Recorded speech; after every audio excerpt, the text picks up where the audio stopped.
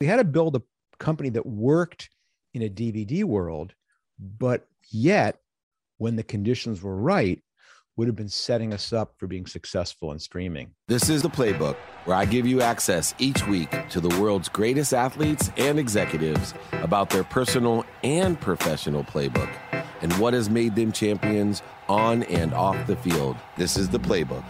Man, do we have a treat for you today. Marc Randolph, he's the co-founder, the first CEO of a small, fairly popular company called Netflix. And, I'm going to start off right where it excited me, Marc, is that I grew up with this single Jewish mom, 6 kids, single mom. Education was everything. I used to say the fetus wasn't fully developed till after graduate school. And there was a saying that I grew up with: doctor, lawyer, or failure.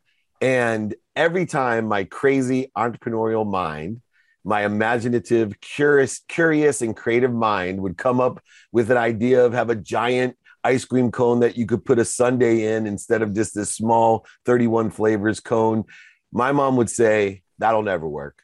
Just keep studying. That'll never work. That'll never work. And I heard it from not only my mom when I told them I want to be a professional football player, that'll never work. And I loved hearing that. I have a saying: they laugh at you, they scoff at you, they make fun of you, and eventually they applaud you and tell you how much and how proud they are of you and how they always had your back. That is your story. You have a podcast, a book about that will never work. Give me a little bit of background, even before Netflix, your experience with people telling you what you can't do. Well, I think everyone, of course, faces that. I mean, anyone who has an idea gets somebody who tells them that will never work. And certainly, I was no different. And I think, the times that you and I were probably growing up weren't that dissimilar. And you're right. Maybe I'll add the list banker to that list. So doctor, lawyer, or banker, or failure. And parents were well-meaning, I suppose. They kind of wanted the safer path to success, that all they had to do was get you into graduate school for one of those professions and you were set. But, I think like you, that was certainly not going to be my mold. I was one of those guys who realized that kind of education was so much telling people what the paved road looks like. And I was always the guy who was going, no, let's take this side route. Look, this path is, no one's been down this one before, or why haven't we tried this?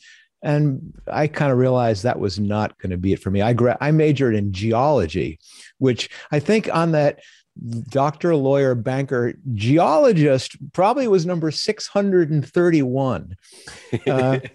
But it was all the same thing. It was not because I really had some aspirations to be a petroleum geologist. I just loved going out on the field trips, and that was about. But you're right. Listen, Netflix was my 6th startup, and even before I got into the field of doing this for real, I was always that guy who was saying, let's make a magazine. Let's put on a play. Maybe we can get our friends together and we can all go in and buy something.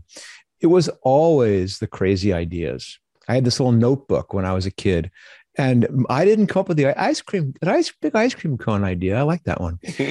My ridiculous idea was basically, wouldn't it be great if the hairbrush just rotated and you could hold it against your head and it just spun and combed your hair for you to save you? Great idea too. Painful. It's so amazing because I graduated law school. I did try my best to honor my mother by valuing her efforts towards my future. But always kept my options open. So I took a more hedging approach to what I did. But immediately when I graduated and got a job as an oil and gas litigator for one of the top law schools in maritime law, this new thing in 1992 called the internet was out. And I got offered a job to sell legal research on the internet. And my mom actually told me the internet was a fad and that I'd be making the biggest mistake of my life if I got involved in the internet. And so I made a brave choice off of a piece of advice that I got from a professor who thought I would do extraordinarily well in this space. He said, David, sometimes, just because somebody loves you doesn't mean they give you good advice. Appreciate that they care enough about you, but as much as there's ignorant, humble people, The most dangerous, ignorant, arrogant people is the arrogance out of love, not out of overselling, back end selling, lying, manipulating, and cheating, but someone that cares so much about you that it would hurt them more to see you hurt than hurt themselves. And therefore, they're always going to give you a decision based off of protecting you and not knowing your capability and limiting you. For me, that would have been a really devastating mistake. We exited for 3.4 billion in 95 to Thomson Reuters, set my career in a completely different direction than being a lawyer. I always say my law degree did come into handy about saving legal bills, but I even met with Justice Scalia, who told me in maybe 94, that nobody would ever do research on the internet, that you could only literally do research in books. You face the same exact as you evolved in your 6 startups. You were dealing with the megas of the world. And Blockbuster wasn't just a name, it was a blockbusting company. And you actually abundantly went to Blockbuster to partner with them, and you received what I thought was, one of those great Justice Scalia moments that I had where they're like, that'll never work. Yeah. I mean, we thought that this was the perfect idea to pitch to them, which was to combine these two companies. Because, one of the things you do is, when you're an entrepreneur is you're fairly paranoid and you're constantly thinking, what could somebody else do that would really knock us out of the park? And in the case of Blockbuster, this was back in the year 2000, so they were at their prime. They had, 9,000 stores. And what we realized, and we were at the time just doing video rental by mail. So no streaming. Streaming was still 7 years in the future. But we realized that the thing that would crush us was a blended model, which was something where you could not only do video rental by mail, and the stores, or combine the two, and mix and match. And we were terrified they'd come out with that before us. And so the idea was we'd pitch ourselves to sell ourselves to them. But as you know, and as I write about in the book, at first they were kind of nodding and asking all the right questions, and we were getting all excited that this could actually solve all of our problems. But then, of course, when we told them what the price was going to be, which was $50 million, the meeting went downhill pretty quickly after that at the hubris. But you're right. When someone tells you that will never work, when someone sends you packing, you kind of realize that you're going to have to rely on yourself. That, my dad used to sometimes say, Mark, sometimes the only way out is through, that you have to turn and face these problems head on. And in some ways, it was a really reinforcing, galvanizing moment for the company, that we were going to have to solve this ourselves. And, it's interesting with your geologic background, one of the things that I loved about geology was the perspective it gave me about time. And, I try to live in a different time zone, not the speed of light, which indicates, the 186,000 seconds that it takes a particle of light to get from the sun to the earth that we determine our 24-hour clock. But more importantly, the speed of thought, which vibrates a frequency much faster. We can transcend the man-made construct of time. But geologic time, for me, helped me as an entrepreneur, because there's an aggregate effect in business. And I'm someone who lost over $100 million in 2008.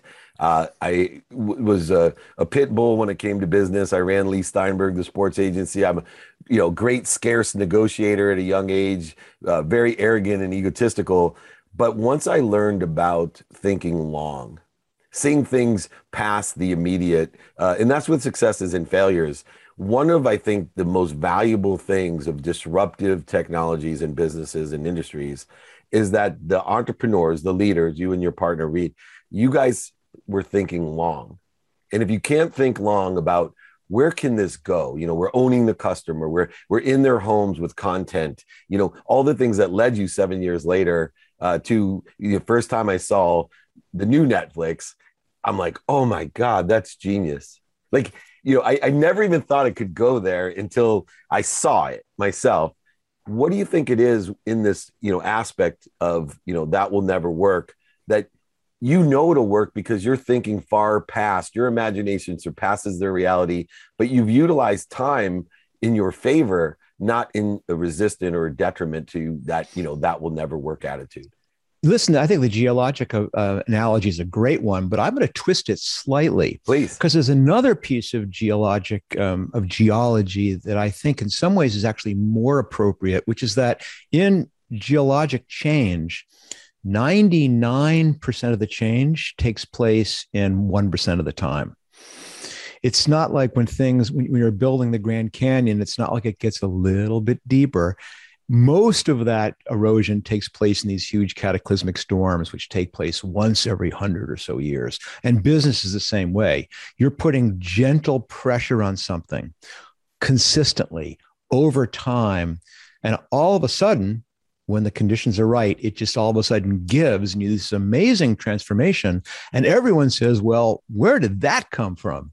How did they know to go all in at that very moment? And the answer is, well, we didn't. We've been putting gentle pressure on that for, in Netflix's case is 9 years. And the interesting thing was, the book is called That Will Never Work appropriately. And the podcast is called That Will Never Work. And as you know, that's what everyone told me, but they had good reason for saying that this ridiculous idea is never going to work. And one, of course, was all the Blockbuster stores that we mentioned before.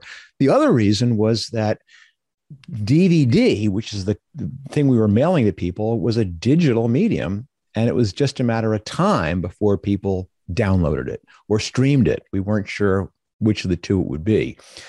The thing is, we had no idea how long that would take. I mean, I think some of our investors thought it was a matter of weeks, or maybe it was going to be months, but certainly not 9 years. And so the challenge for us was, how do you build a company which will work in a world where you can't do streaming or downloading, where Hollywood won't let you and there's no bandwidth.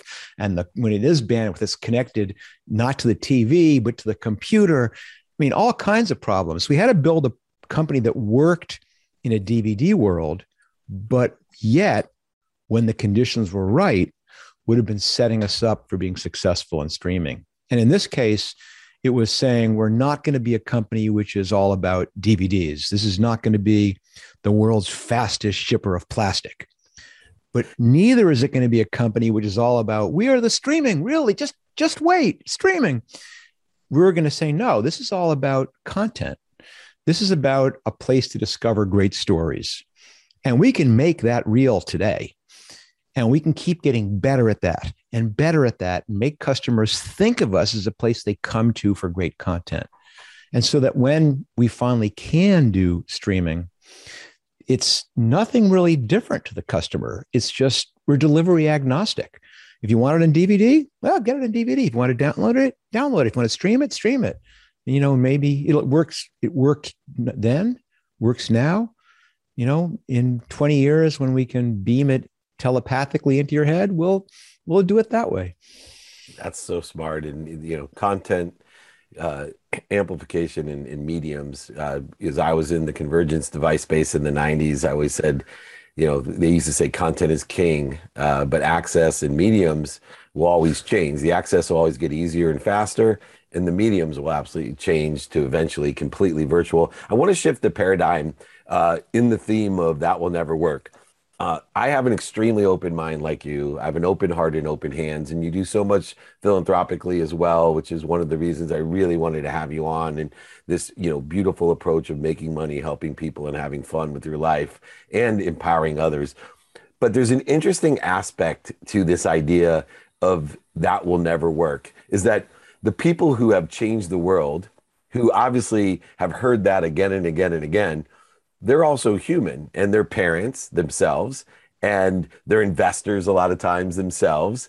And I always joke around, but 25 years ago, if I was hanging out with Bezos in his garage, I was wealthier than he was, more famous than he was, more connected than he was. And if he told me that he was going to be, from selling books on the internet, richer than I was, let alone the richest man on earth, and he'd have this amazing company, I would have maybe told him, dude, that's not going to work. You might be, get a little bit realistic. And I see myself sometimes, even with my own children, falling into that trap.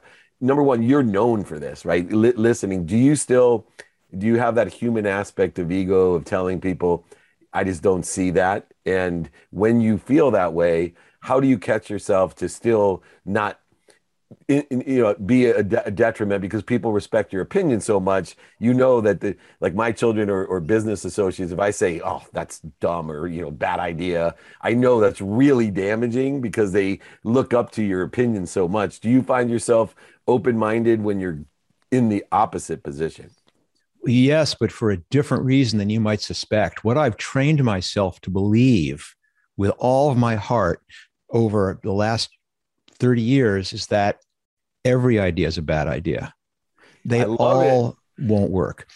But that has been the breakthrough for me. Every idea I hear, I know is flawed. Every idea I come up with, I know that's flawed. But the breakthrough, the thing that I tell people is that when you have an idea and you realize it doesn't work, or you tell someone and they tell you it won't work, well, they're right.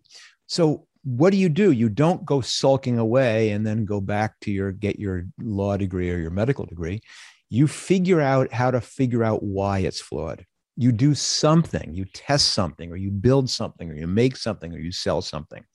And that's what I've taught myself over the years. And that's what I try and teach other people. Stop looking for a perfect idea. It doesn't exist.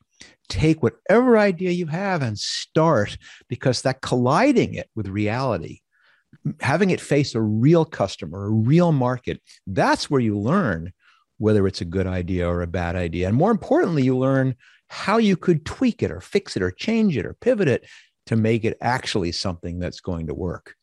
So it's going the opposite direction.